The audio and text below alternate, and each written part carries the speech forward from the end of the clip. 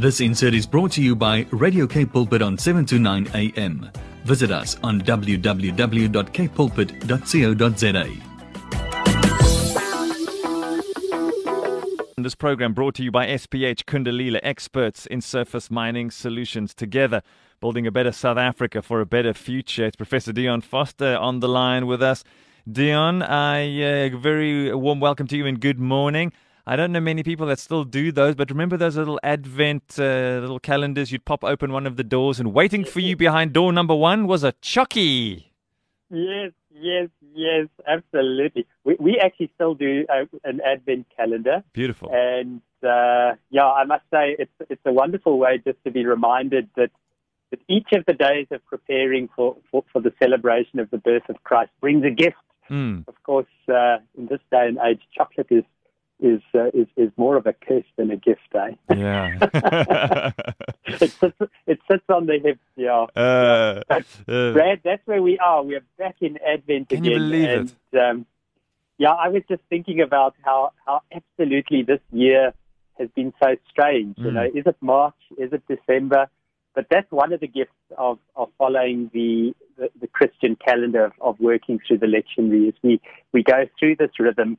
And of course, for Christians, Advent is the beginning of the new year. We begin normally around about the 1st of December or so with the first Sunday in Advent.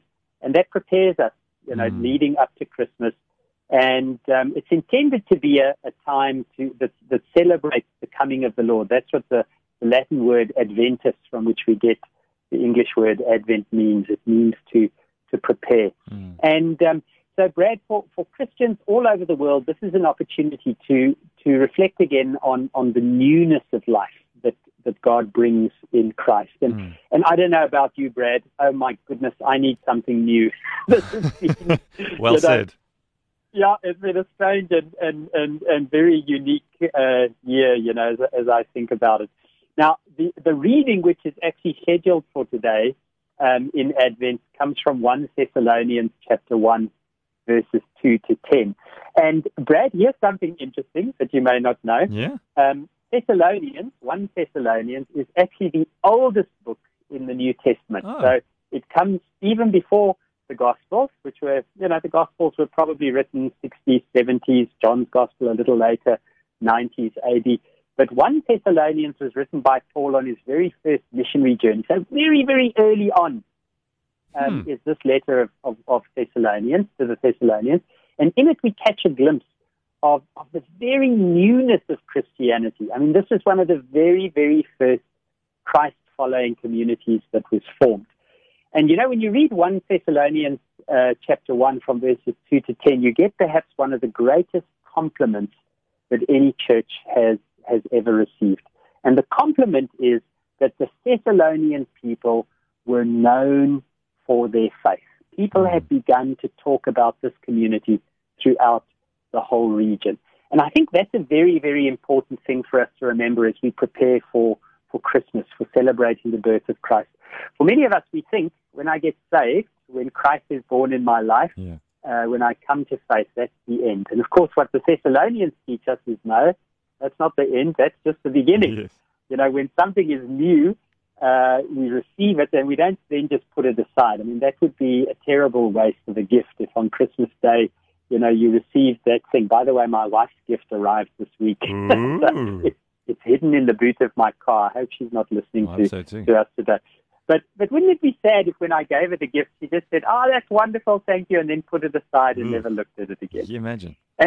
And of course, that's what the Thessalonians teach us. We mustn't be that way. When they came to faith in Christ, they lived their lives in such a way. They were such an example of love, of mercy, of kindness, of justice, of Christ-likeness, that the people around them began to take notice. Simply by their living, people began to say, this is the coming of the reign of God. Something new has been born in our midst.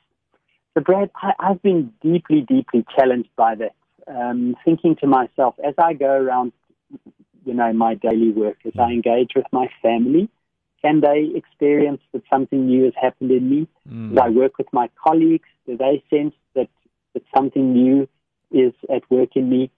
as I deal with a shop assistant or a petrol attendant, as I drive my Vespa and get upset with a taxi, and people sense something new just by the way in which I live.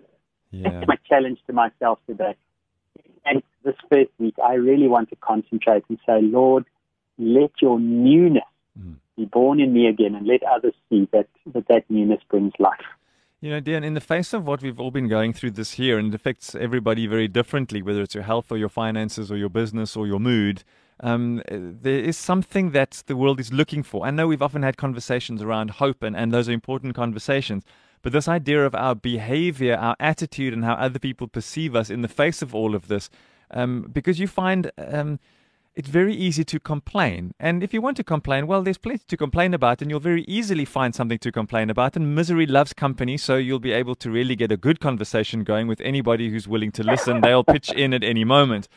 But to be that different person does require intentionality, because I'm sure we're all struggling in some way, shape or form because of what's going on around us. So to bring something into a space where you leave the atmosphere changed and better, it's going to take some intentionality. So this isn't just going to happen by osmosis and say, well, I'm a believer. Well, it's Christmas and I've heard what Professor Dion said, so now I'm just going to go out there and continue doing the same thing and change will happen by osmosis. This is a real time of us being intentional. Brad, you're absolutely right. And of course, you know, the thing that we learn, particularly from this community in Thessalonica, is that one of the very first things that they had to do was to say, okay, Lord. Well, we seem to have lost Dion right at the pinnacle of what he was going to end with. Oh, well, so at least we got a good conversation in with him. I've no idea where he's gone. Must be a cell issue, but there's still a good chunk for you to catch up on, and I'm sure you've enjoyed that and can enjoy it again. Share it and share it and share it, and you'll find that as a podcast. We'll post it up for you a little bit later on this morning. This insert was brought to you by Radio K Pulpit on 7 to 9 a.m. Visit us on www.kpulpit.co.za.